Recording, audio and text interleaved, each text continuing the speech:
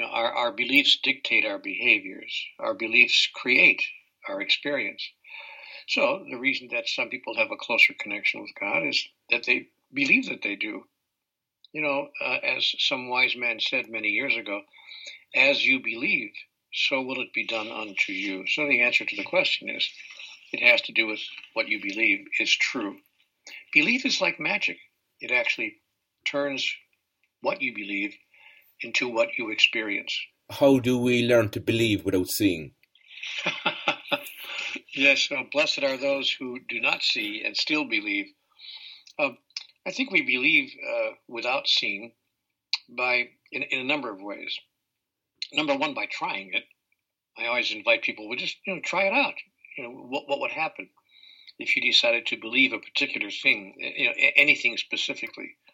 Choose a belief that you'd like to hold that you may not hold now. Maybe you don't believe you have enough money, or maybe you don't believe that you have.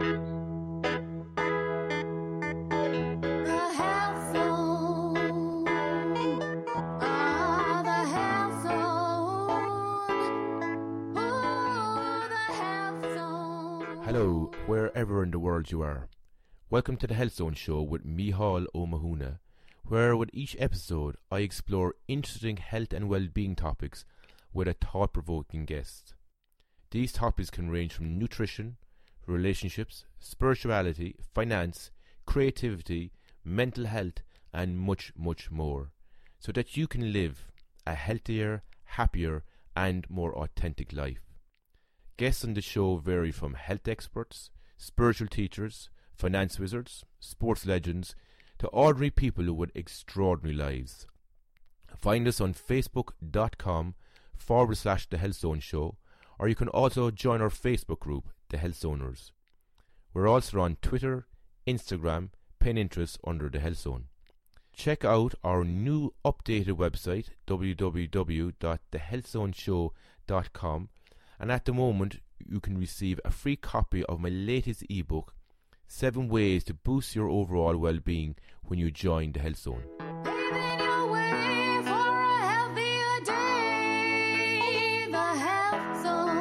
Today I'm chatting with Conversations of God author Neale Walsch. Hello, Neale. Hello, it's wonderful to be here. Thank you for the invitation. You're very welcome. Neale, if somebody said to you that they don't believe in God, what would you say? Good for you. You're not required to believe in God. You don't have to believe in God. It's not necessary to believe in God. God exists whether you believe in God or not. God doesn't depend on you for God's existence. So if you don't believe in God, that's just fine. But I would offer you an invitation to answer another question. Do you believe in life? Because if you believe in life, then that's all that's necessary, because life and God are the same thing. That is, the two words are interchangeable. So if you believe in life, then you're really saying you believe in God, because God is life and all that life is. But the wonderful thing about God is that God does not require you to believe in God in order to be able to use the power of God, or if you please, the power of life, to create the life of your dreams and the life of your highest desires. And do you believe that everyone has that connection with God, whether they know it or not? Well, of course they do. Not only does everyone have that connection with God, everyone is that. I mean, I want to say this, that if you think that you're a part of life, that's what I say to people who don't believe in God. Do you believe in life? Do you believe in the existence of life? And most people would say, well, of course, it's going on right now. Then I say, fine. Do you see yourself as part of life? That is, do you see yourself as an expression of life? If they say, well, yes, of course I'm an expression of life, they say, well, great. Now consider the possibility that the words God and the word life are the same thing. They're pointing to the same reality. If the word God and the word life point to the same reality, then when you say I am a part of life, you're also saying I am a part of God. So not only does everyone have the same connection with God, everyone is a part of God, even as a drop is a part of the ocean. And one drop of the ocean could turn to another drop of the ocean and say, do you realize we are both one part of the same thing? And the other drop of the ocean would say, of course we are. We're both one part of the ocean, and we are therefore all the same thing. So that's really what's happening here, and people can call it, as the old saying goes, a rose by any other name is still a rose. With that connection with God, Neale, some people have a very deep, strong connection, and some people don't. Why is that the case?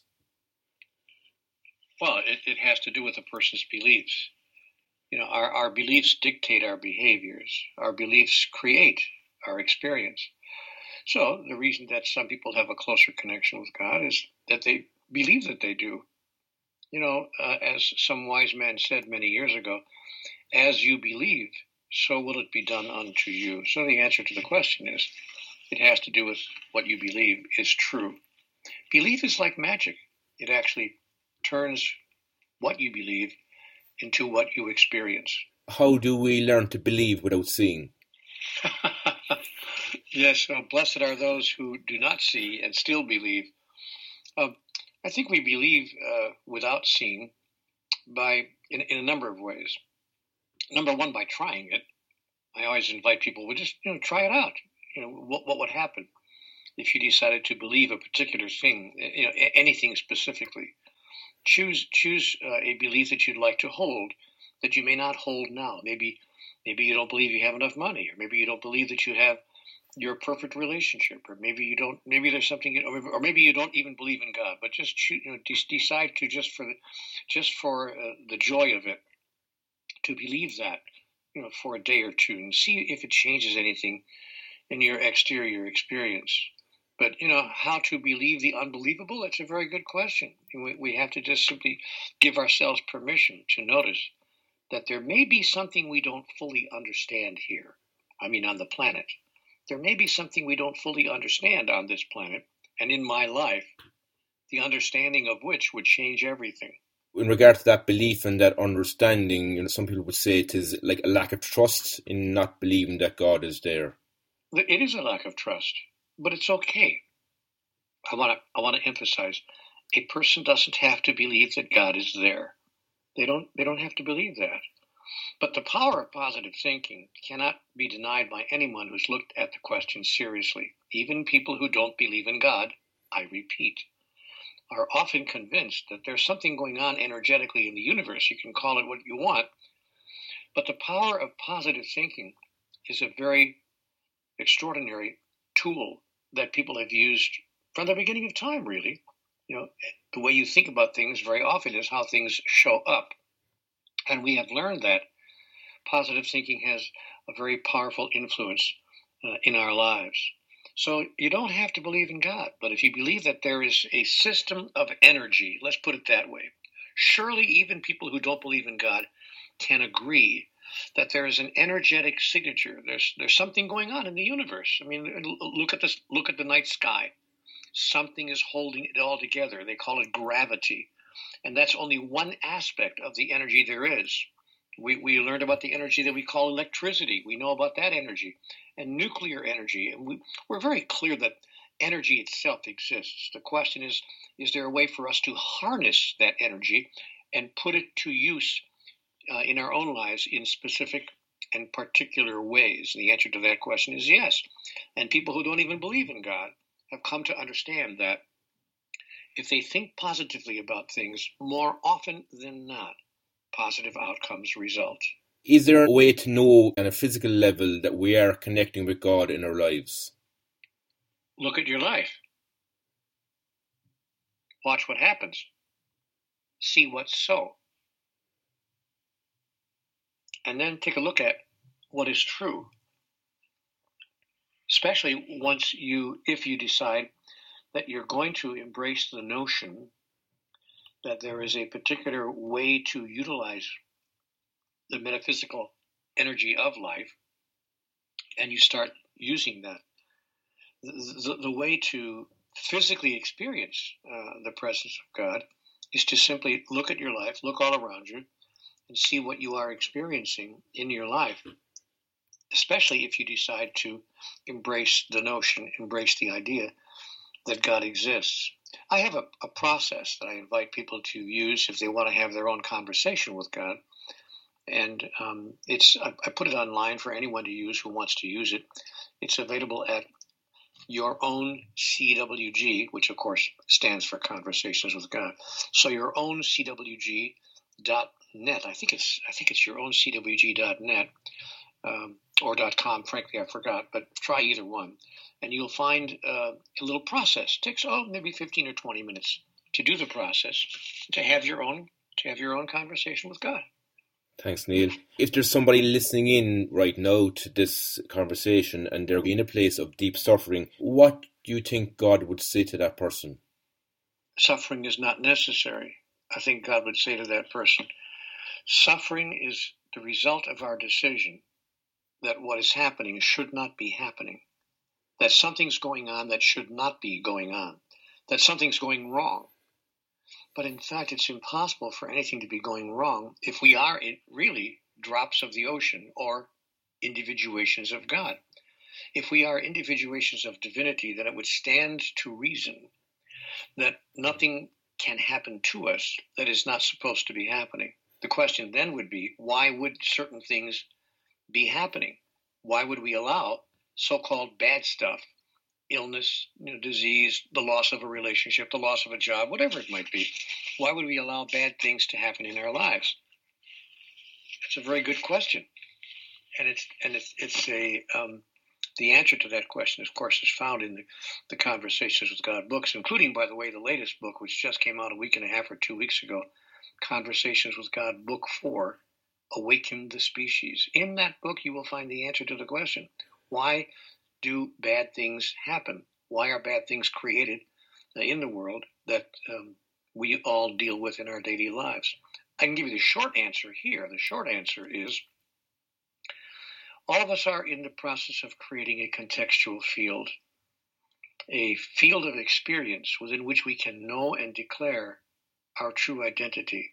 To put this really simplistically, and I apologize, this is being very simplistic, but I'm going to use a simplistic example just to make it clear very quickly. If I say I am the light, I am the light. I'm a person who brings the light into the room when I come into the room. When I move into a situation, I'm just a person who kind of brings the light. Well, I can't experience myself as that. I can know myself as that. I can tell myself that I am that, but I can't actually express it or experience it unless I'm surrounded by, you guessed it, the darkness. So, in fact, I will go out of my way at a metaphysical level, not consciously, but at a super conscious level. I'll go out of my way to actually attract situations into my life that allow me to demonstrate who I am in relationship to them, that allow me to demonstrate who I am in contrast to them.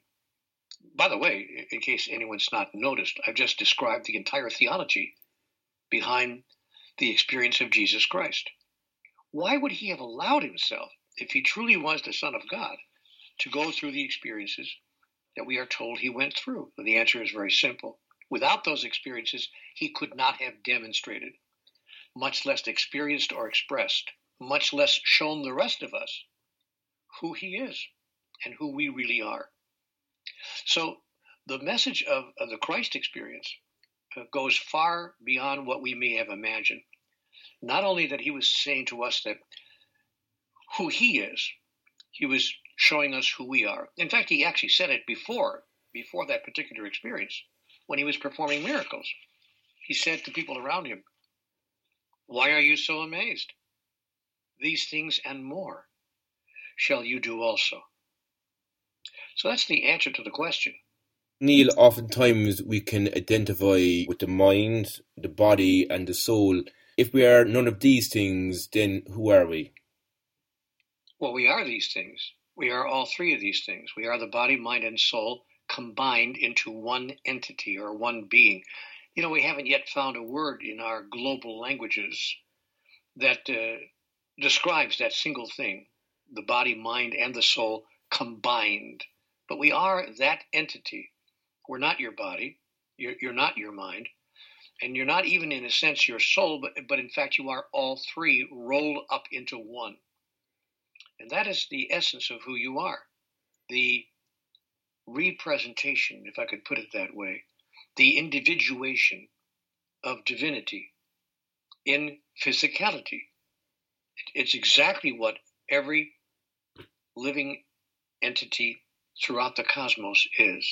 We are the individuations of divinity, recreated in physicality. That's who we are. Now, you don't have to believe that. Not believing it doesn't make it not so. It just means that you're not experiencing it the way people who do believe it are experiencing it. But you can't make it not so. What's so is so. You can't make it not so. But you can pretend in your mind that it's not so. But I would invite you to notice the quality of life of those who believe that it is so. Generally speaking, the quality of their life is quite a bit different from the quality of ours. And again, I don't want to get into too much of Christian theology, but if you look at the life of Christ, you will see that the entirety of his life was a demonstration of what life can be like when you understand who you really are, when you understand that you are divinity turned into physicality. Now, of course, people of the Christian belief, of the Christian faith say, no, Neale, that's blasphemy. Only one person in the history of humanity falls into that category, and that's Jesus. He was the Son of God. Fair enough. We are not in that same way. But in fact, we are.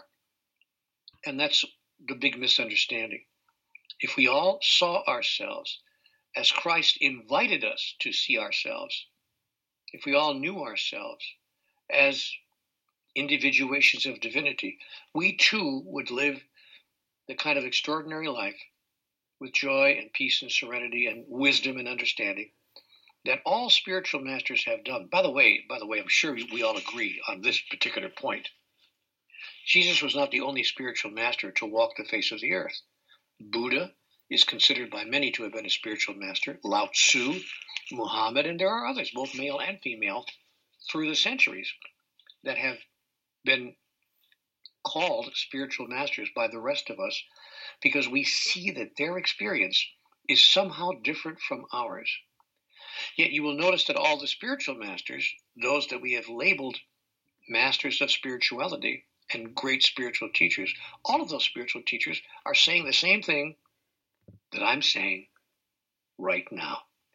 Isn't that fascinating? It really is fascinating. Do you think the ego plays a role in stopping us from being that way? Well, of course it does, because the ego is the part of the mind which needs to convince us that it holds the truth, it has the awareness, it is really all there is. Your mind's job is to make sure that you survive as long as you need to survive to complete the agenda of your soul.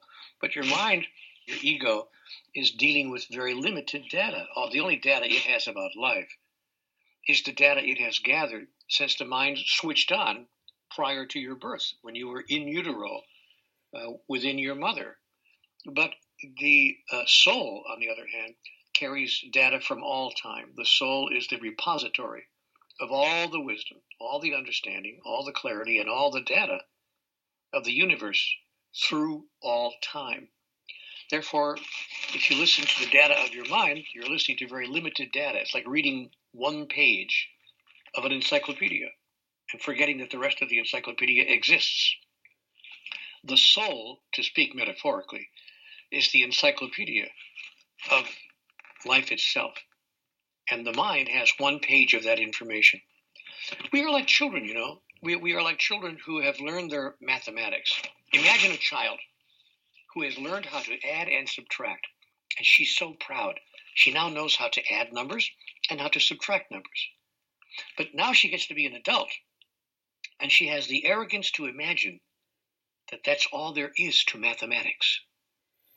Forget about long division. Forget about multiplication. Forget about algebra and geometry and trigonometry or advanced mathematics. Every mathematical problem in the world can be solved, I don't know whether you know this or not, by adding or subtracting. Every other form of mathematics is simply a process by which we add and subtract numbers. But if we learn the mechanics of mathematics in their higher form, we can do that process. We can make those calculations much more quickly. And now with computers, we can make them instantaneously. But what if computers could only add and subtract and could not do anything else?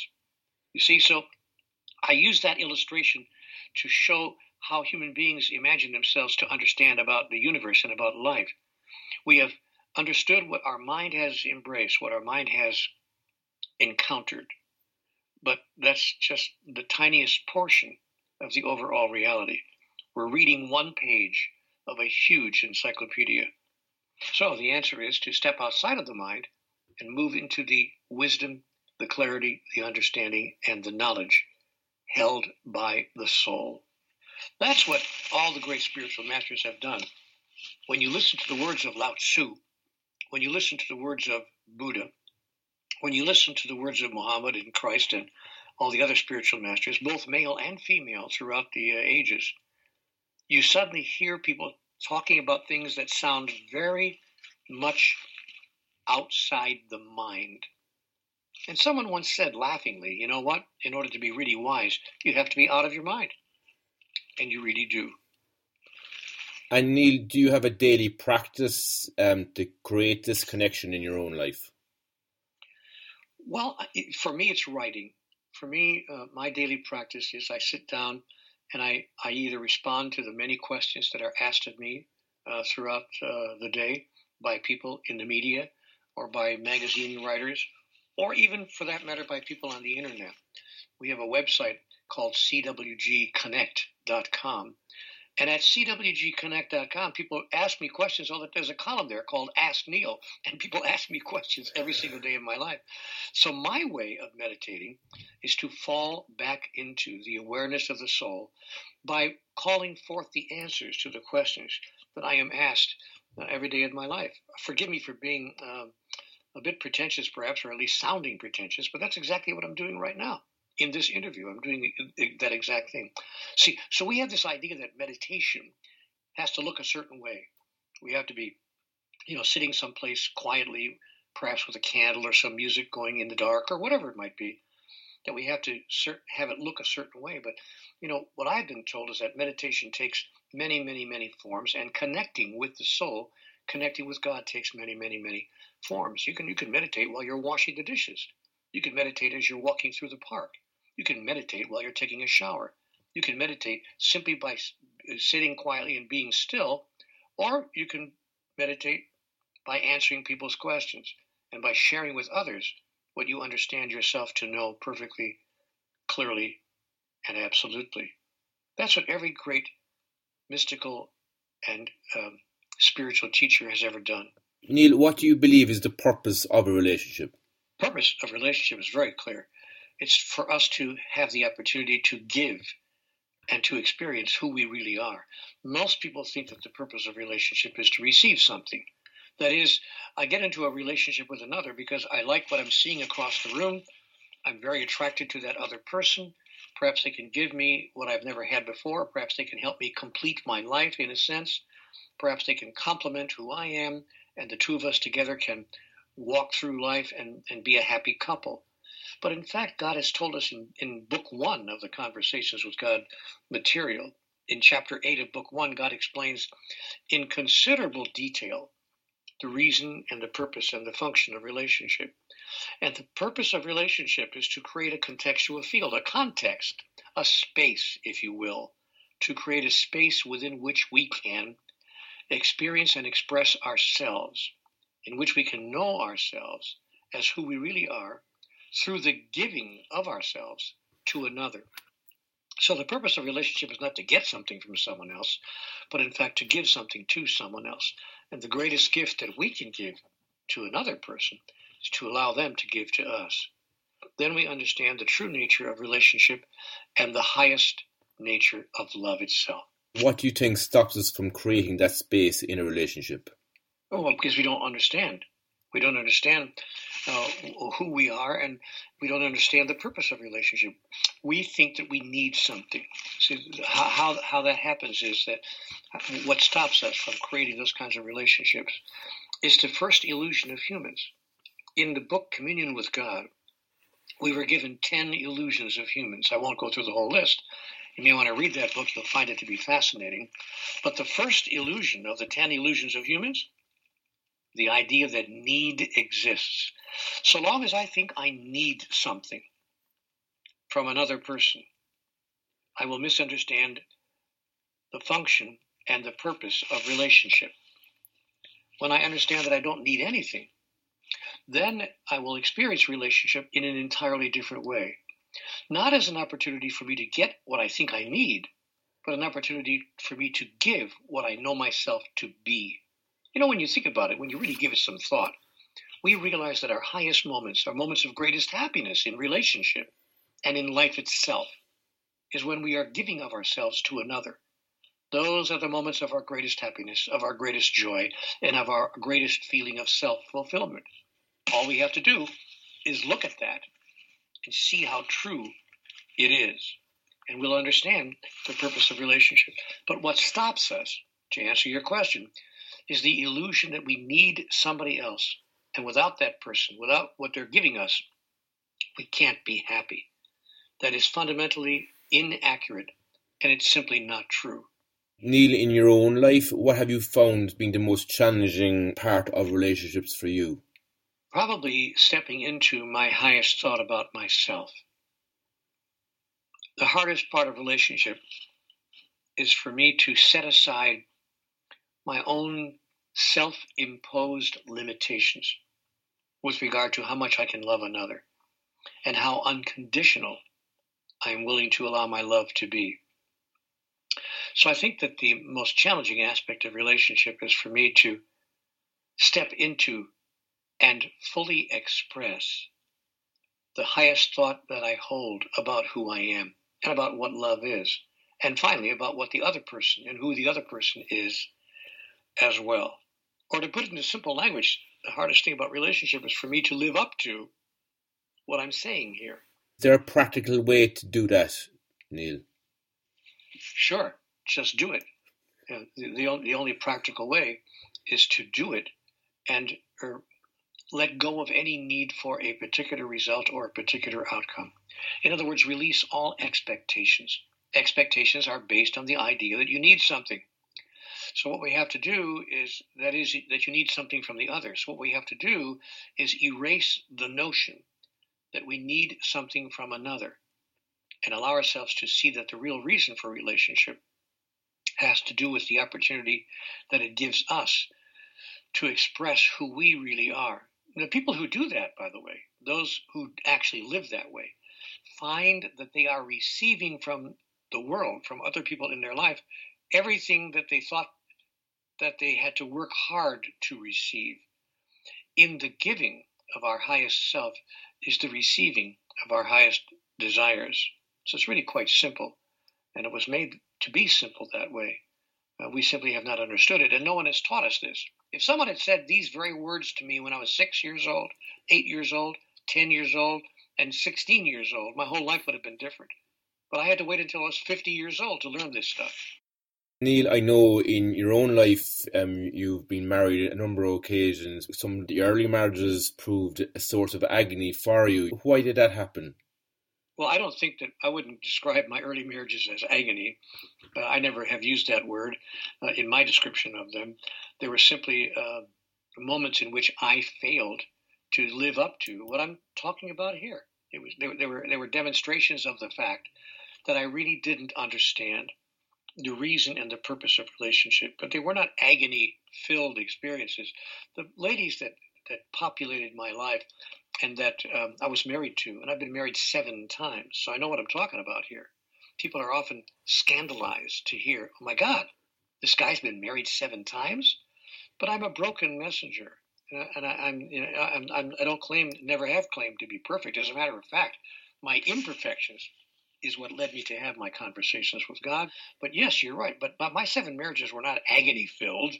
They were, in fact, simply disappointing to me because I did not understand what I was trying to do, did not understand what I was doing there, did not understand who I was in relationship to the other person, who I was in relationship to God, and who I had an opportunity to demonstrate myself as being. Because nobody told me these things, as I said.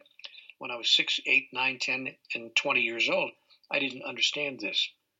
So my relationships were not filled with agony, but they were filled with sadness on my part.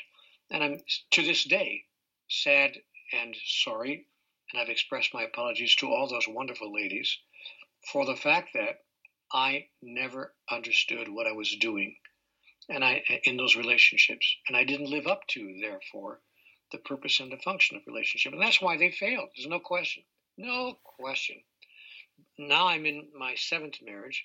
I've been married to my present wife for 10 years. It'll be 10 years in a few months in September. We celebrate our 10th anniversary. And this marriage is going really quite well because I finally figured out what I'm doing here. Not just what I'm doing in relationship, but what I'm doing on the earth, what I'm doing in life itself. But you know what? I'm 73 years old, for goodness sake. If I can't figure it out by this point, what am I doing here? So I decided to really listen to my own books, to embrace the wisdom in the writing that has come to me and come through me, and to see if I couldn't cause that to be part of my everyday life. Hopefully I'll get there before I leave the planet on this particular excursion. I hope you do as well. Thanks, Neale. If someone's listening right now, Neale, and they're struggling to actually create a relationship in their life, how would you suggest for them to create that relationship?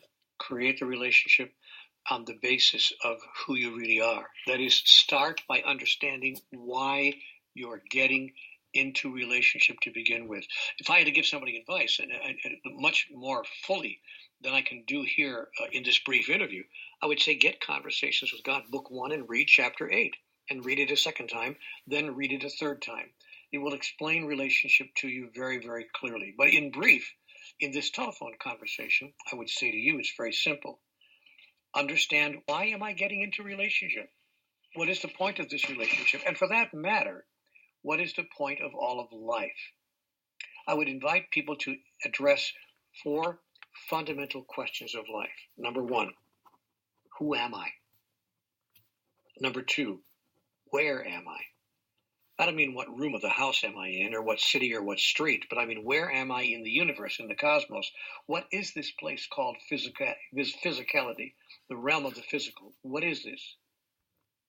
Number 3, why am I where I am? Why have I allowed myself to be physicalized? Why have I allowed myself to be existing in the realm of the physical? And number 4, what then do I intend to do about that? I have a simple question that I ask before I make any major decision, whether it's a decision to get into a relationship or actually not even just major decisions, but any decision at all, even small decisions.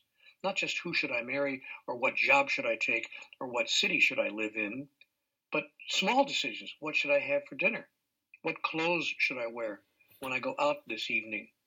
What music should I listen to? Here's the question that I ask myself. What does this have to do with the agenda of my soul? If you ask yourself that question at key points in your life, what does this have to do with the agenda of my soul? It will recontextualize your entire experience. It will create a new context within which you move through and enter into your choices and your decisions. What does this have to do with the agenda of my soul? But of course, you couldn't ask that question unless you understood the agenda of your soul. And that's why there are 9 Conversations with God books. And it's very clear, by the way. I want to let people understand that I've just published a book less than 5 weeks ago. I think it's been out about 4 weeks now. Conversations with God, book 4, Awaken the Species. And the opportunity for people who want to read that book is to get a full answer to the questions. Who am I? Where am I? Why am I where I am? And what do I intend to do about that? Another question that I read in one of your books many years ago at this stage, probably about 15 years ago, was a question that I really loved, actually, was, what would love do now? That's basically the same question in a different form. That's not very much different from, what does this have to do with the agenda of my soul? It's just another way of asking the same question. If I am that which love is, and I am, if I am that which divinity is, and I am, and if what divinity is love expressed, and it is, then the questions become the same. What would love do now? It's a powerful question. And we can ask that question in front of any decision. Who should I marry?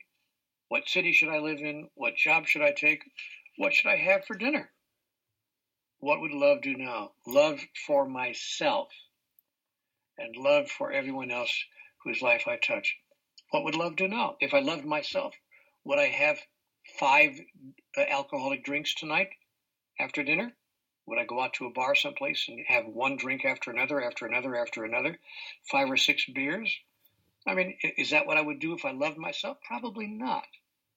But would I eat this kind of food? Would I talk to that kind of to that person in the kind of way that I have done? See, what would love do now is a very powerful question. But you know what? We better not ask it unless we're willing to hear the answer, because the answer will come to you clearly, and it will change your behaviors. I promise you. And Neale, if God was looking at the world right now, do you think he might believe that we've forgotten how to love ourselves?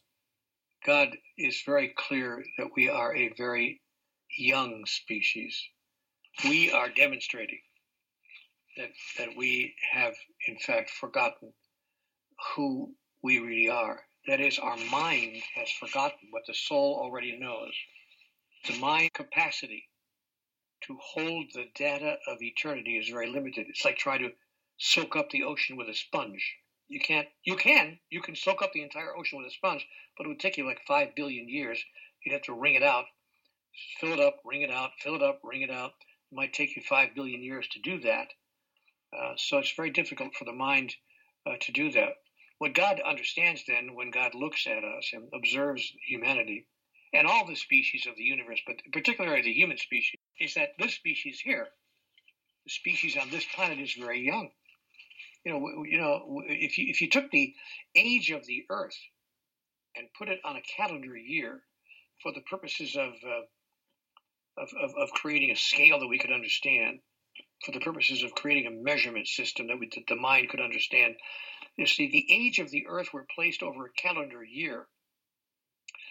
The first single cell form of life didn't appear until the middle of February. Sophisticated forms of life, fishes in the sea, birds in the air, didn't occur until the 26th of November. Dinosaurs didn't appear until the 8th of December.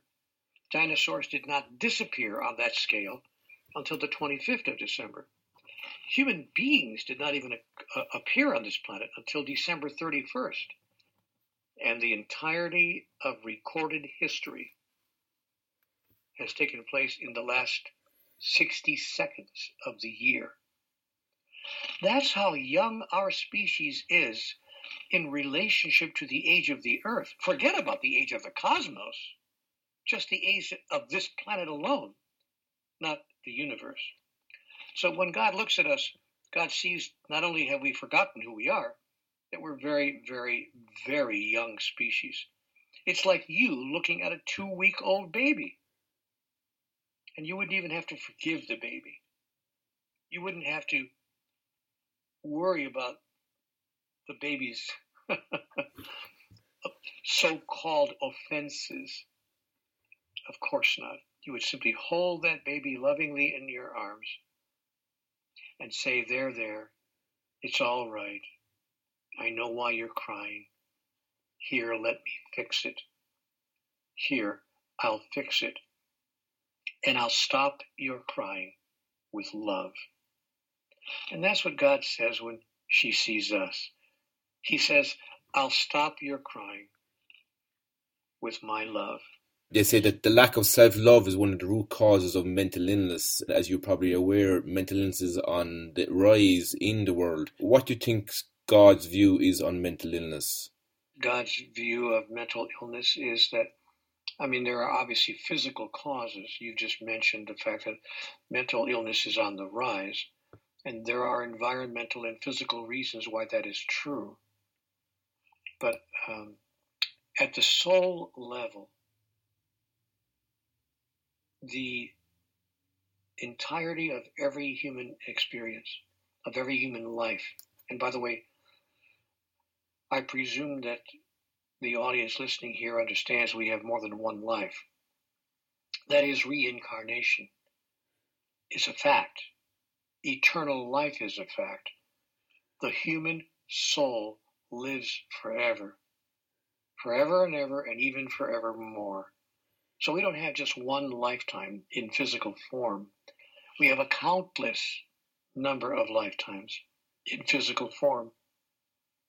And each lifetime, each one of 100, 1,000, 1,000,000 lifetimes that we live, offers us yet one more opportunity to experience and to express a certain aspect of physicality that allows us the opportunity to move into the fullness of understanding and of awareness, of compassion and of wisdom. So people who are what you and I would call mentally ill, or who have faced mental challenges, are moving through simply one lifetime of thousands and thousands of lifetimes that soul will experience. And in this particular lifetime, they are experiencing certain challenges and certain levels of struggle as a means, as a tool with which that soul might move into a greater level of understanding, awareness, and compassion when they come back in a different lifetime. So all of life exists as a process through which we evolve as sentient beings in the universe and come to know everything that there is to understand about life itself in its multitudinous forms. So when God sees a person who is what you would call mentally challenged, God sees a blessed and wonderful being who is moving through a particular encounter and a particular experience for reasons that are clear to the soul. May not be clear to anyone else who's watching it, but they are clear to the soul of that person. Neale, if somebody's listening in, one of our listeners listening in now today, and they're experiencing depression and anxiety and feeling quite powerless in that situation, what do you think God would say to them? Give me a call. Call on me, and I will be there. Always, and in all ways. What God would say to them is, call me, and I will heal your depression, and I will heal your anxiety by bringing you to a grander awareness, a larger understanding, a deeper level of consciousness about who you really are, about the purpose of all of life, and about the presence of divine grace as part of your life. People who have done that have testified that it works. It's said there's nothing more important than your own state of consciousness and your connection to God. Do you think this is true? Well, of course it is. How else am I going to answer a question like that? Sometimes I like to surprise interviewers. Sometimes I like to say things like, no, it's absolutely untrue. Where did you get a silly idea like that? But I can't do it to you. I have to give you an honest answer. Of course it is. Of course it's true. And why do you think we keep forgetting that? Well, that's an interesting question. That's different for every single person. There are 8.3 billion people on the earth. And we don't have time here for me to give you 8.3 billion answers. Each of us have our own reasons why we keep forgetting that. And there is no one-size-fits-all answer to your question. But I do know that the forgetting of such information is simply the first step toward our healing, toward our remembering. So forgetting those things is not the real issue. And why we forget is not the real issue. What would it take to remember is the real question. And it would take really very little for us to remember. All it would take is for us to reach into the wisdom of the soul, call upon the God of our understanding, or look at life itself if we don't believe in God.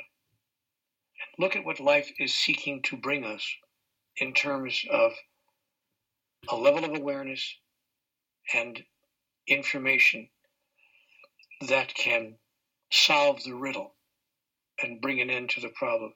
Life has a way of bringing us exactly the right information at exactly the right time if we will simply let life do that. For instance, it's doing that right now. Somebody is listening to this program right now who may not have heard these particular kinds of answers before.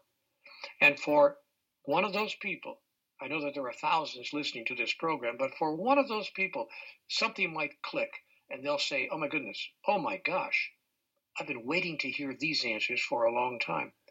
If all we have done here today is provide those answers, an opening to those answers for one other person, we have met the highest objective of this program. And how do you think God can guide us to overcome fear and limitations in our life? By bringing us an awareness of who we really are. Fear is simply an acronym. FEAR is an acronym. It's an abbreviation. FEAR, false evidence appearing real. Or as I like to use it, feeling excited and ready. I remember when I was a young child and I was getting ready to go on the roller coaster at the carnival, and I would be standing in line, and I didn't know, should I get a ticket? Should I not get a ticket? Should I get a ticket? Should I not buy a ticket? My dad gave me 5 cents to get a ticket for the roller coaster. Do I really want to get on the roller coaster? I was feeling excited and ready. FEAR. I wanted to, but I didn't want to. But I wanted to, but I didn't want to. I overcame my fear, and I got on the roller coaster, and I had the time of my life. So, my dear friends, the way to get over fear is to understand that in the end, nothing can happen to you that's bad. Life will go on forever and ever and even forevermore. You can't even lose your life. The highly evolved beings of the universe understand this. By the way, we are not the only life forms in the cosmos. If anyone thinks that Earthlings are the only life forms in the entire universe, you're mistaken. There are highly evolved beings in the universe who understand perfectly well that life is eternal, that life never ends, that you can't actually do the thing you call die. That is, you can't cease to exist. Once you know that you can't cease to exist, you no longer have any fear of death. And once you do not fear death, you do not fear life. It's really quite that simple.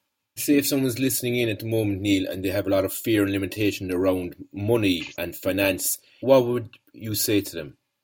Give it away. Give it away. The wonderful wisdom of Conversations with God tells us that which we wish to experience, cause another to experience.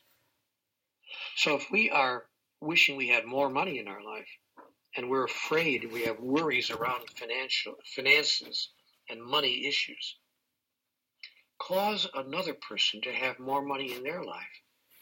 I don't care if it's just coins, pocket change, or a small bill, but every day you will meet someone who has even less than you. Let me repeat that. Almost every day you will meet someone. If you leave your house and go anywhere, you'll meet someone who has even less than you. Carry a few small bills or a few small coins in your pocket and give it to that person. Give what you wish to receive. And what you will experience is that you have received it, multiplied and folded over 7 times 7. Do unto others as you would have it done unto you, and it will be. So if you have worries about finances and concerns about your economy and the money flow in your life, cause another person to have their concerns about money in their life disappeared, or do what you can to help others. And the more you give away, the more you will realize that you have to give away. This is true not just about money, by the way. This is true of love and time. There's an old saying, if you want to get something done and you're really needing to get it done quickly, go to a person who's busy. Find a busy person, and that person will demonstrate that they have even more time than you thought they had. So, the answer to the question if a person is dealing with money worries and concerns, number one, realize that money is not, and it has nothing to do with your level of happiness or your ability to be happy. Number two, give away what you wish to receive and watch your money worries be forgotten. They won't disappear, but they will cease to have their illusory form. And Neale, is there a reason why some people live lives of poverty and other people live lives of complete riches in a materialistic sense? There is no reason, in the heaven, God doesn't choose for some people to live one way and other people to live another way. The issue is not whether we live in what's called poverty or whether we live in what's called riches in terms of finances. The issue is whether we live in poverty or riches in terms of love and the important things in life, the expression and the experience of who we really are. But notice something interesting. We talked a while ago about the world's great spiritual teachers. Mother Teresa is a good example. Buddha is a good example. And there are others we could name many, many, many. Notice that very few of them had any money. Very, very few of them, hardly any of them, are people that you would call rich. I mean, financially wealthy. We see then that the connection between great financial riches and great spiritual happiness and joy and human ecstasy, the connection does not exist. One does not have to be financially wealthy to be emotionally and spiritually joyful. So we have an opportunity here to just stop thinking that way. Notice how much money the world's great spiritual teachers had in the bank. Zero. Nobody was walking around with a huge checking account. Nobody was walking around with credit cards and a lot of credit to use. Nobody was walking around with $1,000 bills in their pocket. Just notice that and decide what you choose to make really important in your life. Why are some people living in poverty and other people living in wealth? There is no single answer to that question. But the question itself is really irrelevant. The only real question is, why are some people living in joyfulness and other people are not? And the answer to that question is, some people understand who they really are and why they are here on earth, and others do not. This is all explained in the great spiritual literature of all time, not just in the books that I have had the pleasure and the privilege of writing, but in the spiritual writings of many, many, many teachers and messengers throughout the centuries. There's no secret here. This is not a secret. What I'm saying has been said to us by the spiritual messengers for several thousand years. The question is not to whom is God talking. The question is, who's listening? If someone's listening in today, Neale, and they're in a job where they don't feel very joyful and they maybe hate that job, is there a way that they can move from that place or even be joyful in the job that they hate? Of course there is. Joy does not come from the job you're holding. Look at why are you holding the job? Why not just quit tomorrow? Well, I can't quit tomorrow. I couldn't support my family. Oh, I see. Does it make you happy to be a person who supports your family? Well, of course it does. That's what I do. I support my family. Then be grateful for your job. Allow yourself to notice that it is your job that is allowing you to do that. Why are you keeping your job? Why don't you quit tomorrow? Because I need the money. Why do you need the money? So that I can do what I want to do. I see. Therefore, go to your job in the morning with gratitude on your lips. Thank you. Thank you, God, that I have work that someone else will actually pay me to do. And then if you move from rejection to gratitude, who knows? A better job, a different job, another opportunity to do something you really like might come along. But Conversations with God tells us that what you resist persists. What you resist persists. Therefore, don't resist your job, but find a place of gratitude. I am grateful that I have been given work that I can do that someone else is willing to pay me for. I will do my best and my very best and even better than my best. I will give 110% to this job.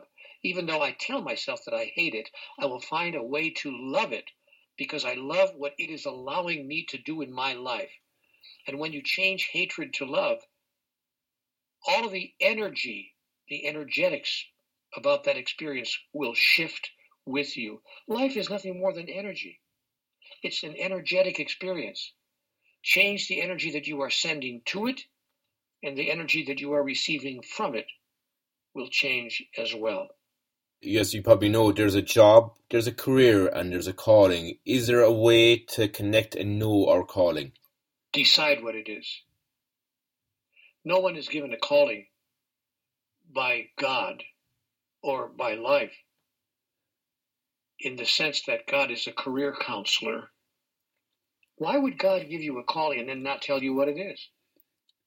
So God empowers you to decide what you want your calling to be. Life is not a process of discovery. Life is a process of creation. The way to know what your calling is to call it forth. That is to decide. Nobody has to be told what brings them the greatest joy in life. I've talked to many audiences all over the world, and I'll have 200 or 300 or 400 people in front of me in an audience, and I'll say to them, how many of you have found something in your life when you are being a certain way that brings you joy? Is there anybody in the audience who has never had a moment of joy in your entire life? And nobody raises their hand.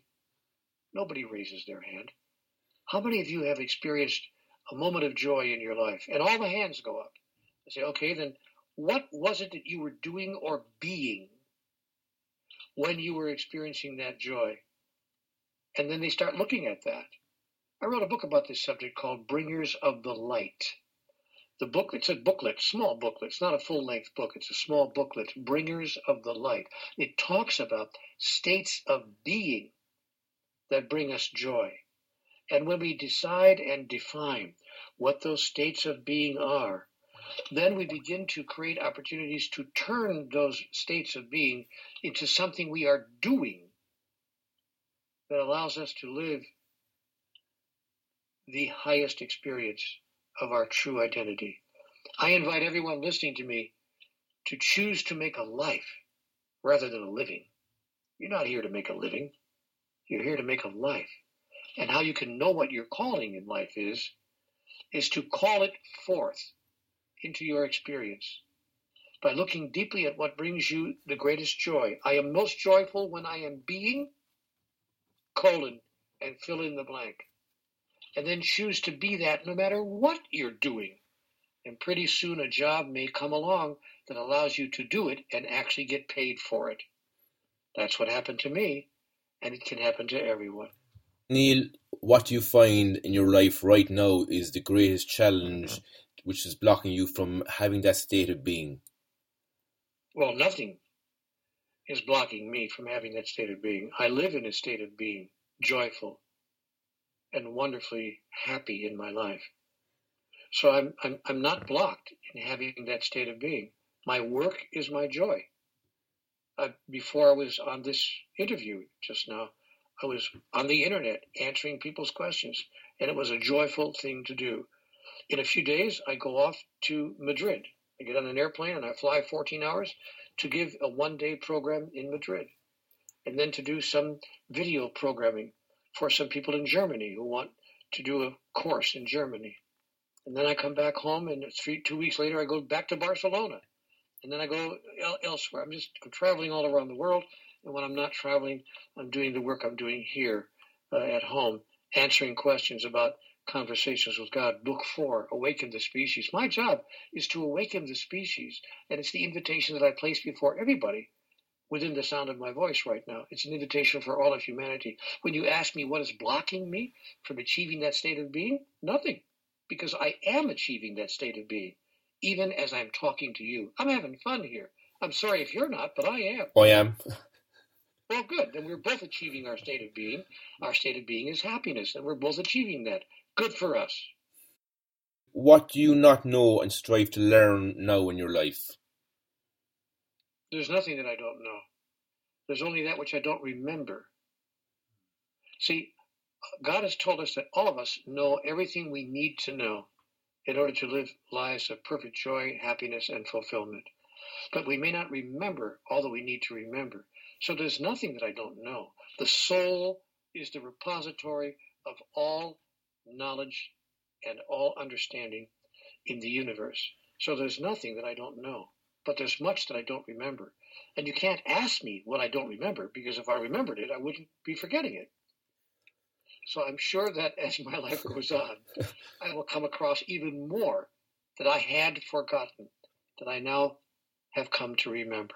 But the most important remembrance I have embraced. I've embraced a remembrance of who I really am, of who and what God really is, of why I am here, of where I am in this realm of physicality, and of what I have an opportunity to do about that. I have embraced a remembrance of that, and my remembrance of that has changed my entire life. And Neale, what are the most personally important things to you in this year 2017? To step into the fullest expression of who we really are for all of us. The most important thing for all of us is to self-select, to choose ourselves, to be among those who commit to moving forward our own evolutionary process by demonstrating behaviors that serve to awaken us to who we are and awaken everyone else to who they are. I'm inviting people all over the world to engage in that important process of self-selection, to say, you know what? I have self-selected. And if they choose to do so, they can go to a special website that I've actually created for people who want to engage in the process. The website is ihaveselfselected.com. ihaveselfselected.com. Then you will join people from around the world who have chosen to do what they can do to awaken themselves and to awaken the species, primarily by their behavior and by what they understand to be true about all of this. Programs such as this, the program you're listening to right now, have come to you not by coincidence. Don't imagine for one moment that you've heard what you've just heard today by coincidence. Your soul brought you to the hearing of what you're hearing right now. Be clear about that, and then be grateful for it, and then do something about it. I know you mentioned already about your book Conversations with God for Awaken the Species. Can you just share just a small little bit about that, Neale, please? The book talks about who we are and how we can express that in daily life. It gives us 16 differences between an awakened species and humans who are living in an unawakened state. It's a powerful description. It's a guideline. It's a tool. It offers insight. It answers questions. And it brings us to a place of decision-making. Do I choose to live my life in a new way so that all these questions about work and job and money and relationship and how am I going to make it better, all those questions go away and they are replaced by answers and a joyful and fulfilling life. That's what the book is about. It's called Conversations with God, Book 4, Awaken the Species. And it's time for us now to do that. It's time for us to awaken ourselves and to awaken everyone else whose life we touch. That's what's going on the planet right now. And you can play a part if you choose to. And you don't have to. You don't have to. Continue living your life exactly the way you're living it right now. Don't change a thing. It's up to you. If you want your life to be happier, more fulfilling, more joyful, more wonderful, there are ways that you can do that. And Neale, how can people find out more about your work? Simply go to cwgconnect.com. CWG, of course, stands for Conversations with God. So the website is easy to remember, cwgconnect.com. It was a real pleasure and an honour to talk to you today, Neale. So thanks so much for your time. I've enjoyed it immensely. Thank you for asking me. You're very welcome. Have a great day. And you, blessed be. Goodbye for now.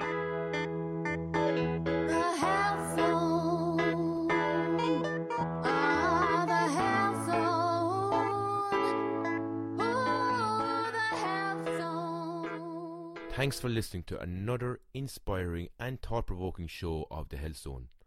I'm Micheál. Just to remind you, you can find us on facebook.com/The Health Zone Show, or you can join our Facebook group, The Health Zoners. We're also on Twitter, Instagram and Pinterest under The Health Zone. To gain further invaluable resources on health and well-being, go to our website www.thehealthzoneshow.com. When you're on there, join The Health Zone and you'll receive a free copy of my latest ebook, 7 Ways to Boost Your Overall Well-Being. Finally, I would love to hear any feedback you may have on the show, and even if there are any particular guests or topics which you're interested in, please email me on tunein@thehealthzoneshow.com. Until next time, this is Micheál. Thanks for listening, and I wish you a very healthy, happy and authentic week.